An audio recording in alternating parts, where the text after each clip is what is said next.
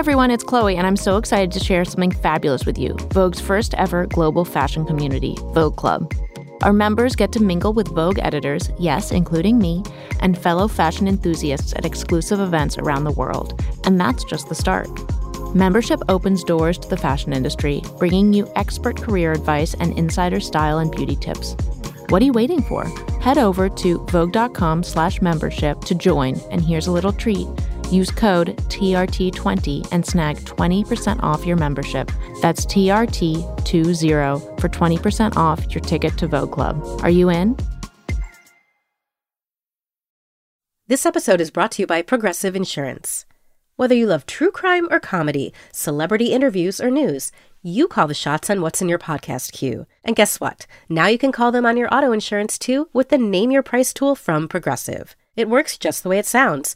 You tell Progressive how much you want to pay for car insurance, and they'll show you coverage options that fit your budget. Get your quote today at Progressive.com to join the over 28 million drivers who trust Progressive. Progressive Casualty Insurance Company and Affiliates. Price and coverage match limited by state law. This is the run-through with Vogue. I'm Choma Nardi. And I'm Chloe Mel. So last week was the season 2 premiere of And Just Like That. Choma, you're a fan. Yes, I was waiting for that episode. And obviously, you know, the Met Ball was kind of a fun one to kick off with, don't we think? Oh my God. I mean, I have a lot of thoughts about that. As if some rich lady could fill her table at the Met Gala with and suddenly change the invite. Willy-nilly and then swap Anthony in for Harry. I mean, I just clutched my pearls in horror. Yeah, I know. I thought you might say that.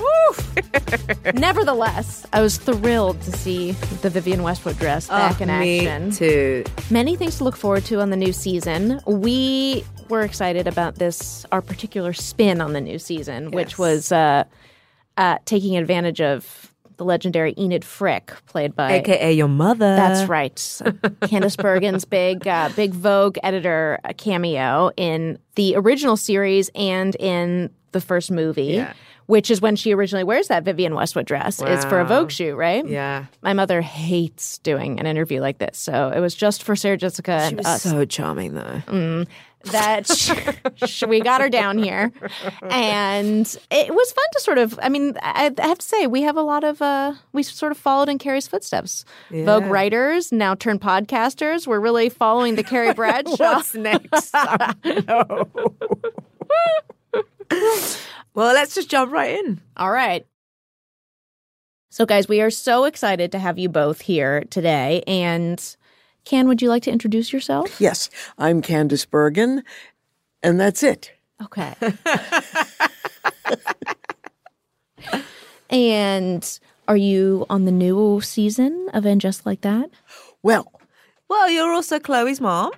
Yeah, so most importantly, Candice is my mother, because otherwise she would never want to do this. This is her nightmare. But I love Sarah Jessica, so I'm so happy to do anything with her. Here's the thing about Candice Bergen. This is sincerely what I don't understand. And I tried to set the table the last time we spent 16 hours together. And I really mean this, and Chloe, maybe you can organize this, but I really don't understand. I came home and I told my husband this. I don't understand why Candice and I aren't friends. Like, I don't understand why we don't spend time together or eat together or talk on the phone or hang out. Like, well, that's so easy. You are one of the great people ever. So fun and funny and honest and candid and observant and curious. You asked me a million questions about what I was going to make for dinner. I also asked you about what you were going to eat when you got home. I don't know. Since I will be making nothing. But your mom, Chloe, this will come as no surprise to you, she's just extraordinary. She is so special. Well, I'm glad we got this out there, because now we know, and just like that, a friendship is born. Just like that. 25 years in the making. Yeah. Thank you, Sarah Jessica, for that. When did you guys first meet? I think maybe it's possible our paths crossed because we share some mutual friends, but very cursory, not in any way that would have suggested to me that I had a shot, like at a friend's death. Like, it wasn't something that had potential follow through. But of course, ultimately, the most time spent with her, the woman in the room with who I'm talking about, was on the show. And she was amazing. Also, she's just a great actor. And she's all real. It's all real. She's listening. She's responding. She's making stuff up. She's, So that's probably the first time I really had real time with her, was on the show the first time around. Which was many years ago now. Yes, indeed. What, 23 years ago? Because it was season 3? I think it was toward the was it season 3? 4, I think. Was it season 4? I think it was season 3 because I rewatched it this weekend. Oh, okay. So, yes. So then A Vogue Idea, was season 3. And I have to say, I hadn't rewatched it since I've worked at Vogue, which has been 12 years, so that's a long time. And it's very funny to go back and see filming at 4 Times Square. Yeah. And I actually, as a high school student at the time, came to the film set because, of course, as, a 17-year-old, her filming at Vogue was just such a thrill. And then 10 years later, I was working there. So a real Nepo baby alert there. But Can, do you remember filming that episode? Sure. I remember filming in whatever office. I think we used... It was the Vogue office. It was the Vogue office. But not Anna's office. No. But yeah. And I remember seeing the closet with the hundreds of boots. And and then and then we did our later episode in a townhouse someplace on the east side. And And you play Enid, who is... I feel like everyone says based on Anna Wintour, but actually if you rewatch the episode, Carrie references Anna Wintour. So I feel like, and also Enid is very in the weeds on the actual editing. So I feel like Enid was supposed to be just a general terrifying senior editor. Who did you base the character on? Anna. Okay. Did you know Anna? How? No. Okay. So how did you? I sat in front of her at a screening of a movie. Yes. It was not any movie. Candice and I sat in front of Anna and B, Anna's daughter, when we were both in college at the premiere of The Devil Wears Prada. Stop it. Okay, then. And I've definitely told B this. I think I've even told Anna this. And Anna at the end said to B, not inaudibly, I never said that about writing her reference letters. So, yes, we sat in front of Anna at not just any movie, but there you go. It wasn't like Lowe's on a Saturday night. So you based it on Anna. Were there any other sort of ticks or people or, Meryl Streep based Miranda Priestley on Mike Nichols, so it doesn't have to be. Really? Yeah, I thought you'd like that. No, it was just Anna and the Vogue, the fashion world that I had sort of brushed up against. Okay. Sometimes Polly Mellon would come. Did you know her? Polly Mellon? Yeah. Well, I worked with her a few times. Okay. Yeah. Do you remember your first Vogue shoot? Yeah.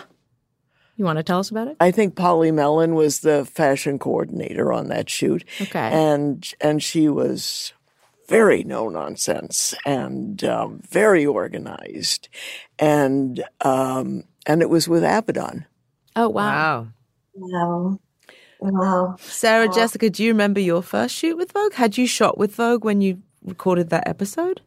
Yes, I do remember my first shoot because it was, one of those snowstorms that makes headlines, I think, for lack of preparation, not the ones that make headlines before they don't happen. It was terrible weather, but beautiful. And the streets were piled with snow. And the studio, it was Stephen Meisel. And the studio was down in, I'm going to say like Jones Street. It was like between Lafayette and Broadway, I think. So I walked there because there were no cabs. I couldn't get a cab or anything. And I got there. Whoa, you walked there.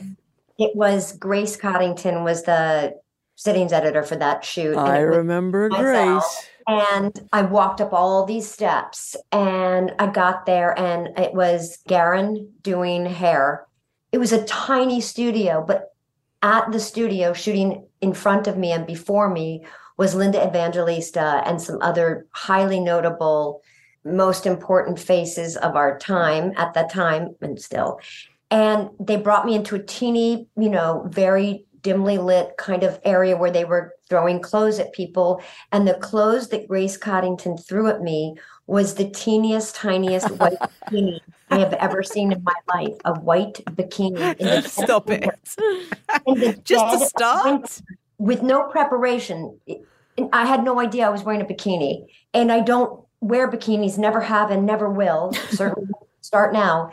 And what was I going to say? No. Of course, yes, right away.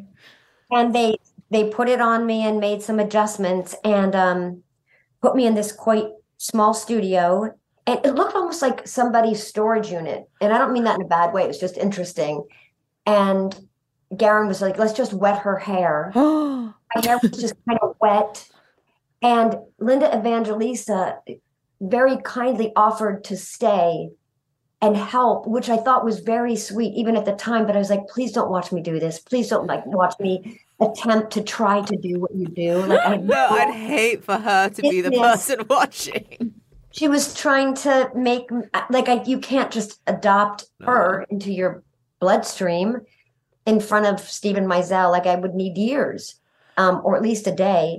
Anyway, that was my first shoot. And they did use the picture, and I'm laughing, and it's, it's not, I wouldn't say it's a great picture of me, but it certainly holds a lot of memories. And I was thrilled. And I wrote thank you notes to every single person. You're kidding. At that shoot. Oh. Yeah, because it was such a big deal. It was such a big deal. And did you write thank you notes? Never.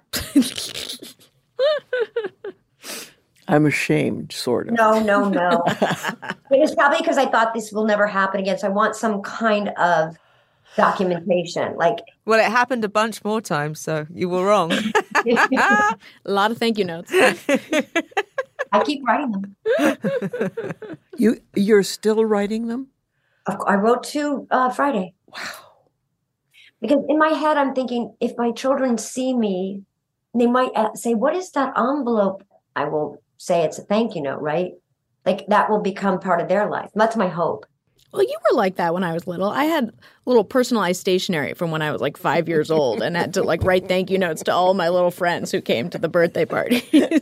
That's so sweet. So Polly Mellon wasn't getting them, but Daniel in the 4th grade was.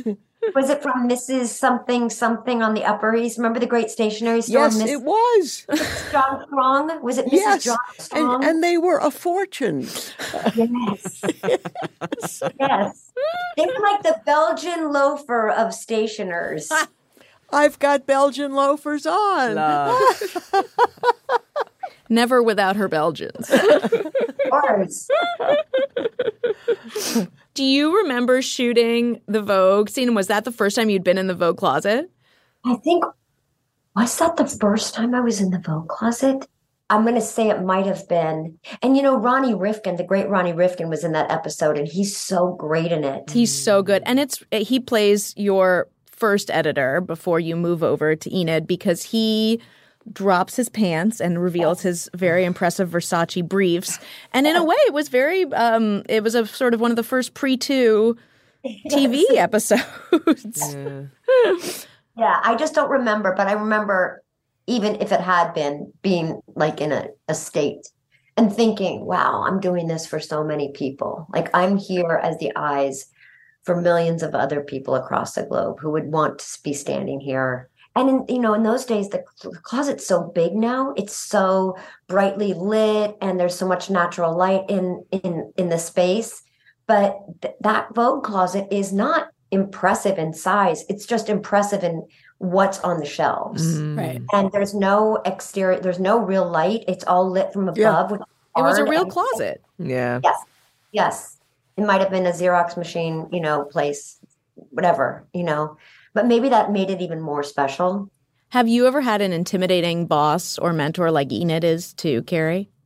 Yeah. And I've worked with people who are intimidating, but I kind of like it. I kind of like being scared of or intimidated by somebody, because typically means that I admire them, that I want to know something more about them. I'm not intimidated by people I don't respect or people who are bullies or behave poorly. I don't care about it anymore. Do you guys feel the similar way or no? Yeah, no. I think I'm impressed by people who are sort of strong, bullish, not bullies. Mm-hmm. Yeah, I agree. Mm-hmm. I agree. Ken, have you ever had someone who intimidated you? Are you kidding? Well. Yes. I can't remember them, but sure. Polly Mellon, for example. Yeah, there we go. You found her intimidating? I mean, so was Enid based on Sarah Jessica? Do you know what Enid was actually based on Anna, or do we know? You know, like Chloe says, we reference Anna, so it feels separate.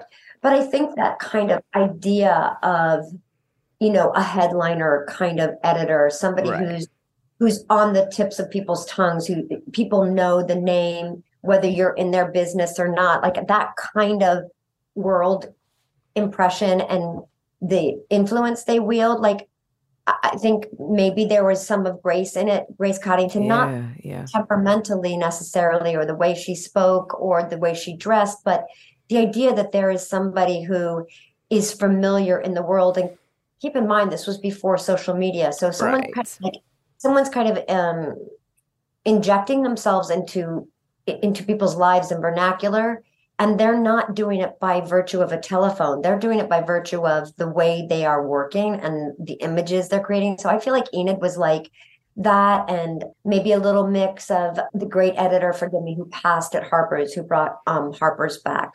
Kate Batts. Prior, you know, the British.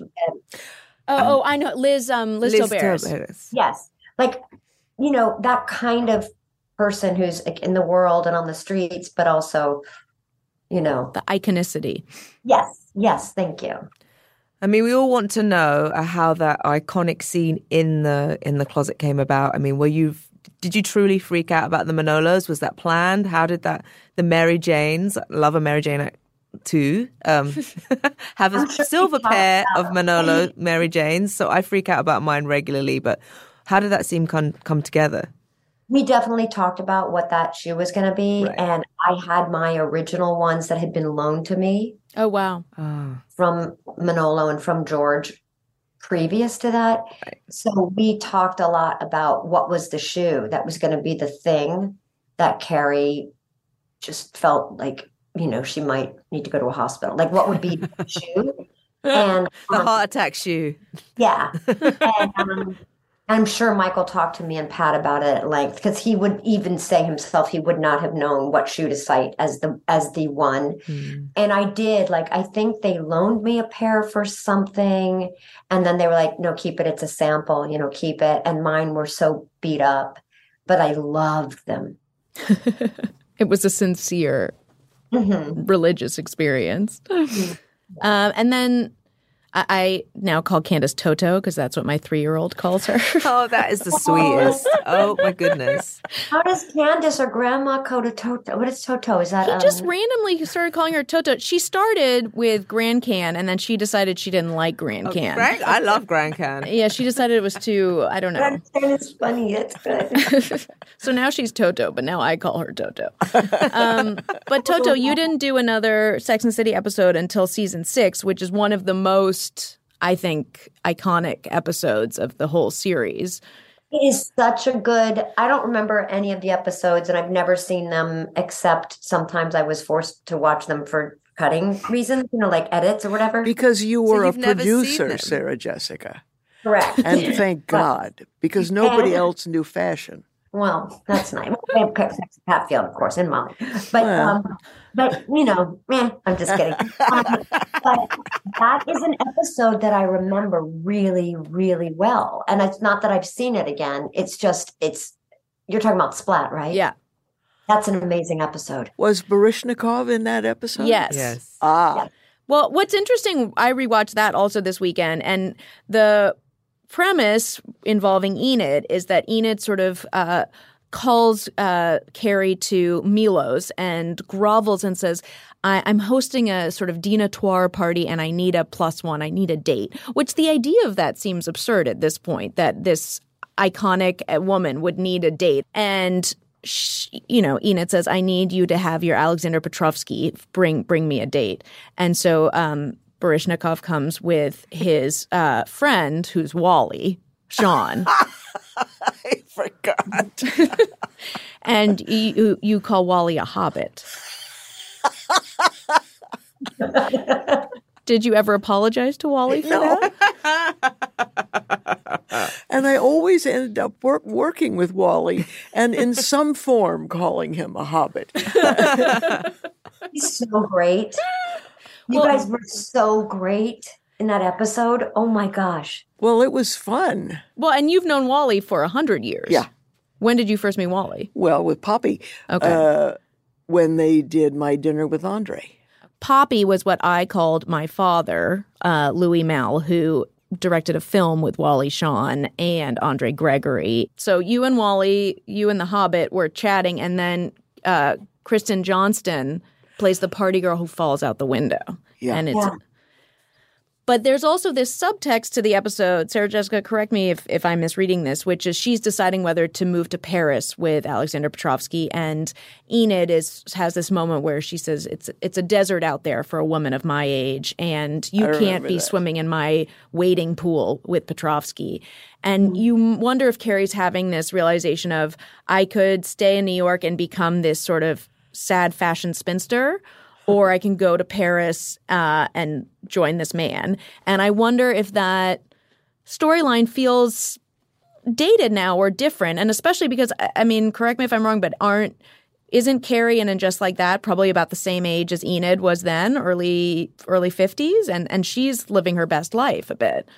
Yeah. My guess is that those ideas would probably feel dated now if, you're bringing up something that no one else has. So it's really interesting to consider. And also, I think there's another thing happening in there, and I don't recall the lines, but I think Kristen Johnston's character says something like, New York is dead. It's not fun. It's over. Might as well I can't remember that famous line before she literally falls out of the window and dies. Yeah. She makes some proclamation about New York's potential, its future. And between, I think, Enid's shared thoughts and sentiments and Carrie's own also conflicted romantic life, is she running from big toward Petrovsky, freedom, liberty?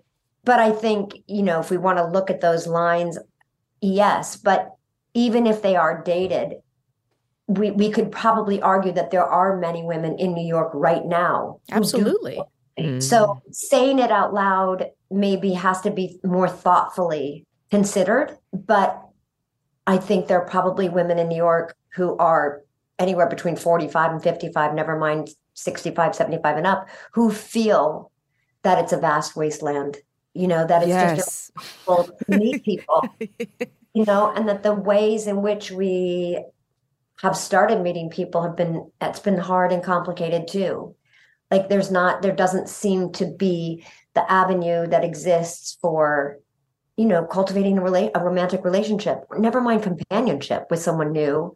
Maybe then it's the way that we use language that makes it feel like a little like, ooh.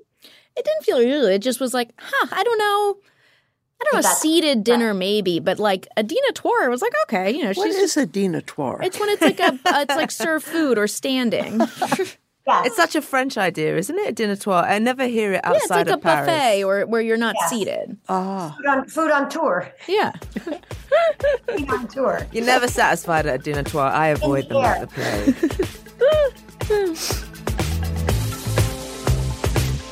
And just like that, the run-through will be back. I feel like I haven't made quite enough and just like that jokes. I know. I'm just shook at how restrained you've been with the and just like that jokes. I mean, I think we have a whole season of that. Hi, I'm Michael Calori, the co-host of Wired's Gadget Lab. And I'm Lauren Good, the other co-host of Wired's Gadget Lab. Get ready to dive deep into the cultural phenomenon that's been shaping conversations, sparking movements, and breaking barriers for over a decade. The new 3-part docuseries, Black Twitter, A People's History, based on the groundbreaking Wired cover story by Jason Parham, explores everything from the fun, games, and inside jokes that characterize the early years of Black Twitter to the social movements, the voices, and the hashtags that made Black Twitter an influential force in nearly every aspect of American political culture. Join us as we unravel the threads of this digital community, tracing its origins, celebrating its triumphs, and exploring its impact on society at large. Watch the series from Onyx Collective in association with Wired Studios, premiering on Hulu on May 9th. Have you ever owned something that inspired you to up your game? Maybe a chef-grade range made you want to hone your cooking skills, or a high-tech tennis racket made you want to work on your backhand. I recently bought a new pair of running shoes, and that made me love hitting the pavement again. Well, when we own exceptional things, they inspire us to do exceptional things.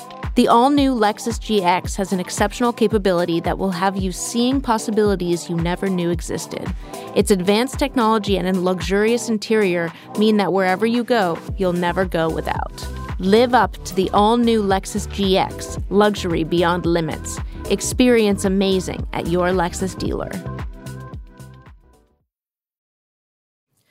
Toto's going to think this is a boring question, but I don't care. I think it's important that both of you played these very iconic, zeitgeist-defining characters with Carrie and Murphy Brown. For the younger listeners, Murphy Brown was a sitcom that ran on CBS for 10 years, starting in 1988. Candice won the Emmy 5 times. It was a big deal.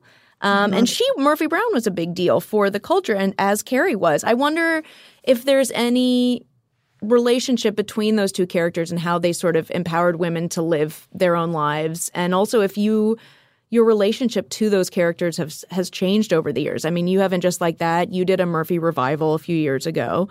Do you like Murphy less now or more? Oh, I love Murphy. I love Murphy was a great character, and I loved playing her and Sarah Jessica. I remember watching when the show was especially hitting. Well, it was always strong, but what a huge impact it had. Yeah. Well, it's different now with streaming. I mean, I remember I was reading about Murphy was up against Monday Night Football because it was just assumed it would be only women. And we made a dent. Right. That's when you knew it was sort of... They were not happy. And they made a dent, but, Murphy Brown was really, it just took the world, it was it took it to task, everything. And people had such strong responses to, they were, people were so terrified of what she might say, how she said it, what it meant and how it's going to, it's really incredible. And for those who will listen to this and haven't seen Murphy Brown, watch Candice Bergen. Yeah. Watch Candice Bergen be political and say what's on her mind, not be afraid, not apologize for it, be an authority. I mean, a million ways in which, touching on things that just had yet to have been said, done, illustrated. It was huge. It was the cover of the New York Times. The cover of the New York Times was commenting on what she said that upset elected officials in this country. Yes. It really bothered them. It got really, under their skin. It's incredible. Well, and for people who don't know, about 30 years ago, Dan Quayle used Murphy Brown as an example of the decline of American values, family values, because she made the choice to have a child as a single mother. And it became a huge political lightning rod. And what was that like, Toto? I just burrowed in. I didn't go out. I didn't comment. I didn't say anything because it was for a couple of weeks. It was on the cover of every magazine or paper. It was just everywhere, and I was just totally cowed by it. Sarah Jessica, was there a moment for Sex and the City where it really entered the culture wars in a similar way? It was always in the culture wars. Well, but were people pissed about anything? I can't remember. Yeah, I think they were angry about things all the time. Right. But I guess like Candice, I just chose to not listen or even be that aware of like whatever peripheral chatter, because it just couldn't, it wasn't going to change what we were doing. And I remember one time a gentleman stopped me. There was a great restaurant. It was called Aggie's, and it was on Houston and McDougal. Okay. And forever, and it was an amazing coffee shop just at the northern end of Soho. And this gentleman came up to me and started telling me how much he didn't like the show. Oh, God. And I said to him, have you seen the show? Just something about it. I was like, have you seen the show? And he's like, no, absolutely not. And I was like, what are you talking about? People had reactions to the show based on a theoretical idea that it was a bunch of, wild, untamed women running around New York City having sex. Like it was, and it was so objectionable, so beneath them. Meanwhile, anything that men did with guns and, whatever on television was perfectly fine and acceptable, but they were wrong about what the show was about, first of all.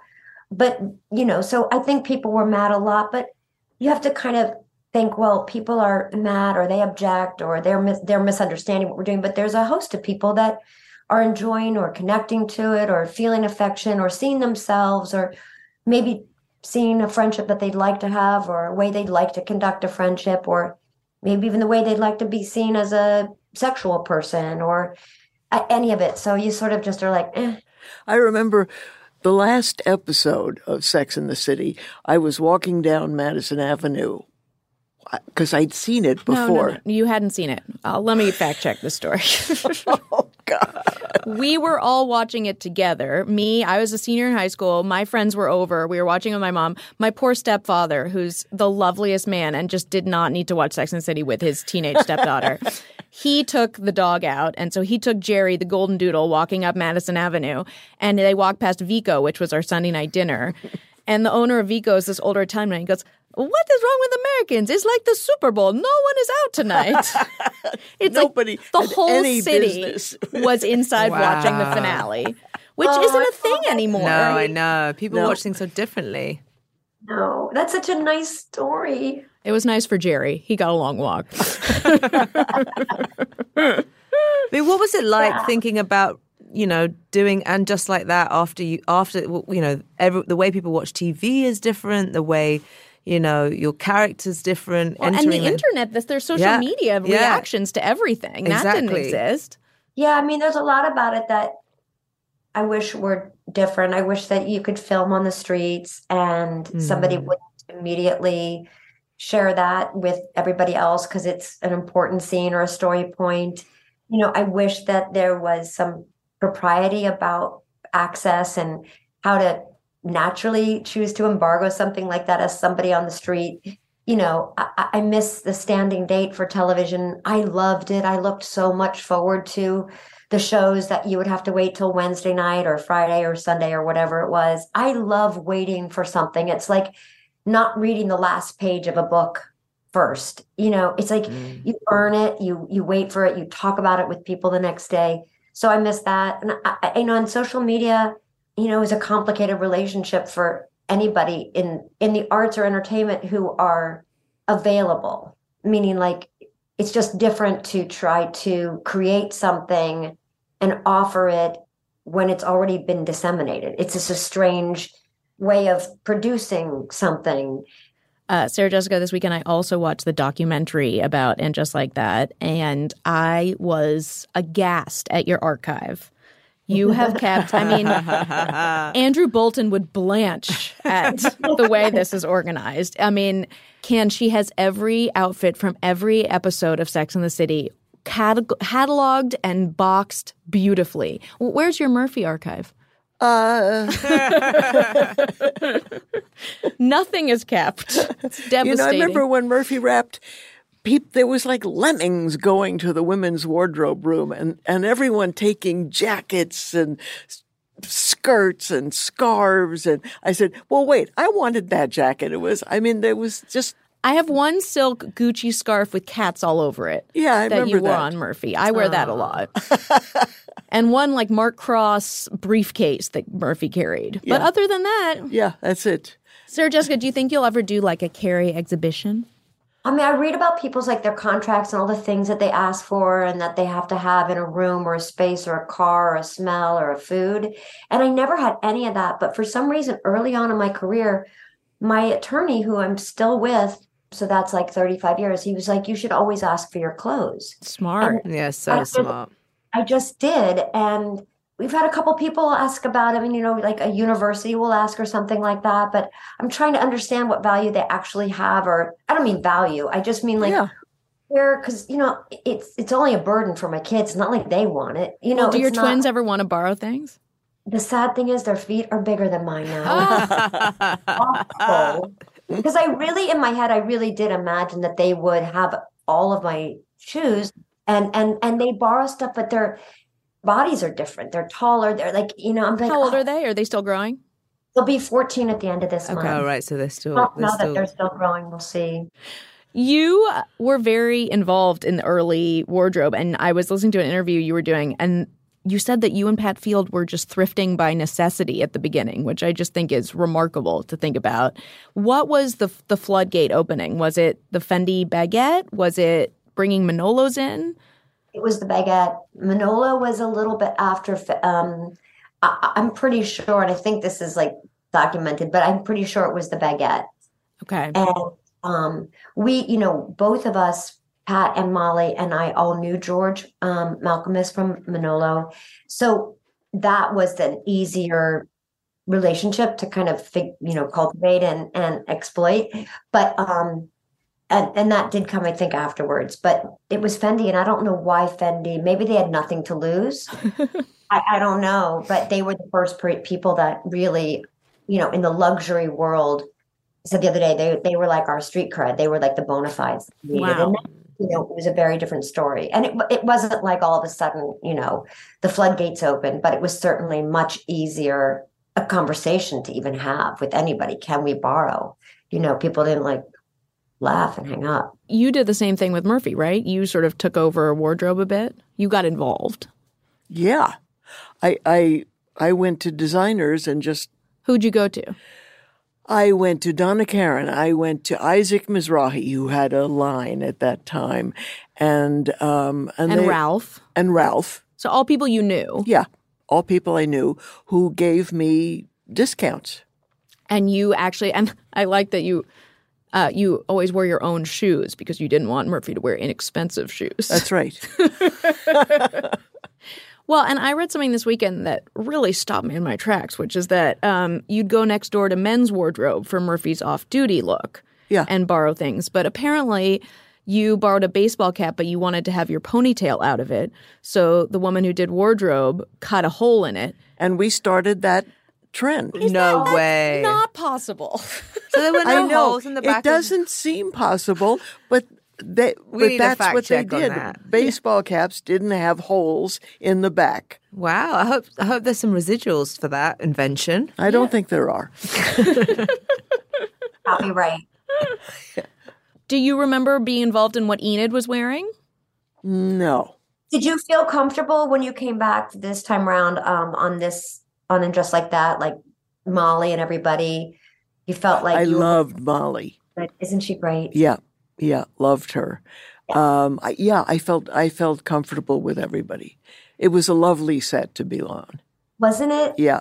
I know, I loved it. I loved our days together. And when all those other ladies showed up and we just sat in that room with Gloria Steinem, I mean, like that was an amazing day. Yeah. Gloria Steinem is in the episode, and you've known her for 100 years. Yeah, literally. How did you feel about bringing Enid back? Oh, well, first of all, I loved Enid's name, Enid Frick. Yes. I thought it was a stroke of genius to have an editor named Enid Frick. And it was, I was thrilled to come back as Enid. There was no like, it was really fun. She was. Michael wanted her back so much. And you never know. People might just say like, I don't want it. You know, a lot of people don't want to work after working for a lot of years. But then you were telling me all the stories of Rome and go to Rome and shoot a movie in Rome. And she had a great time. For people who don't know, Candice filmed Book Club 2 in Rome last summer and moved to the Hotel de Russie for 2 months. She was like Eloise of the Russie. And she had cacio e pepe and Aperol spritzes every night. And it really was... Weight gaining. Okay, I was going to say a high point, but sure, that too. I have to say my favorite parts of And Just Like That, I was watching that also again this weekend. It's just what a nice spin it is on getting older and talking about that. And Carrie's hip replacement is so well handled and so funny. Yeah. And I was the Miranda and Charlotte for Candice's double hip replacement. So I know about that. But I was curious what both of you would say about what the hardest thing about getting older is.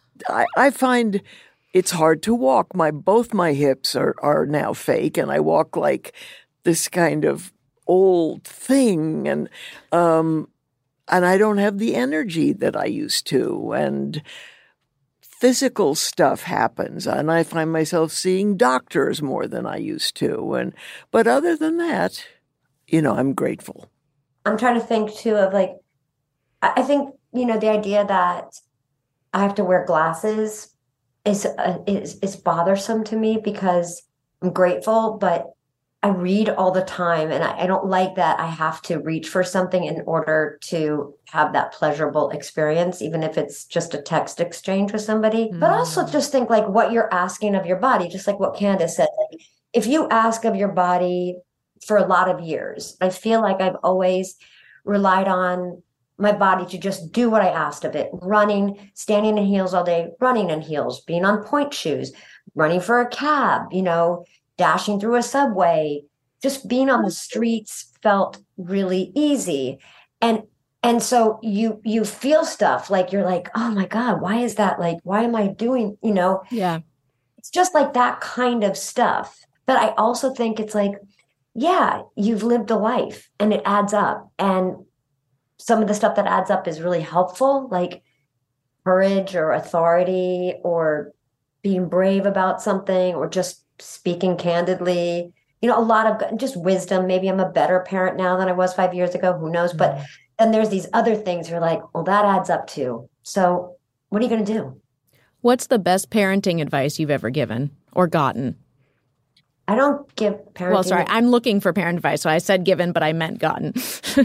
Trying to think. I mean, I mostly listen to my mom just because I'm one of 8 kids. And I think it's not one thing. I think it's just the things that I knew at the time she was trying to do that I was often, resisted. But more so now, I have the same expectations for my own kids. I want the same things for them. Don't leave the house without a book to read. Be polite, golden rule, do unto others as you would have them do unto you. Try to learn how to freaking load the dishwasher by the time you're 13, help out. Practical things will get you far. Yeah. Learn how to sew on a button, know how to do your whites separately than your colors. I don't know. What do you guys, what's been your... Well, Chloe has gotten very little practical mothering advice from me. That's not true. No, I remember being in Hawaii, the two of us, and you were off playing, and I thought, look, they have washers and dryers here. I'll do a load of laundry, which I'd never done. And so I threw stuff into the dryer thinking it was the washer. She filled the dryer with soap. No, stop it. Detergent was everywhere. And it was just, the clothes were just covered with powder. And fortunately, I had very practical British nannies, so they made up for that. But there are a million ways that you've been giving advice and counsel to your daughter, a million ways that you've lived that she's watched and seen. It's just indisputable. You are playing a good game here, but and it's the reason that, as Candice talked so much about, your children and how much they want to be with, you guys want to be together. And that's because of the parent. Absolutely. Right? No, absolutely. And also, I think that's the best advice I've ever gotten about parenting is just teach them what you want them to know and be the best example for them. And I think with Toto. That's always been the case. And also just now thinking, I have a 3-year-old and a 1-year-old, and thinking about her starting Murphy Brown when I was my son's age now. It's just insane what that juggling was like. So, yeah. It's amazing. Bravo, Toto. Well, Sarah Jessica, we know you have a packed day, and congratulations on the new season. We're so excited. I'm so happy to see you, Sarah Jessica. Oh, I'm always so happy to see you, Candice. I'll keep texting. And just like that, that's it for this episode of The Run-Through. The Run-Through with Vogue is a production of Condé Nast Entertainment. The show is produced by Susie Lechtenberg, Chelsea Daniel, and Alex John Burns. It's engineered by Jake Loomis, Gabe Quiroga, and Kevin Bourassa, and mixed by Mike Kutchman. If you like the show, would you consider leaving us a review on iTunes? We love hearing from you, and your feedback really helps us. See you next week. Bye.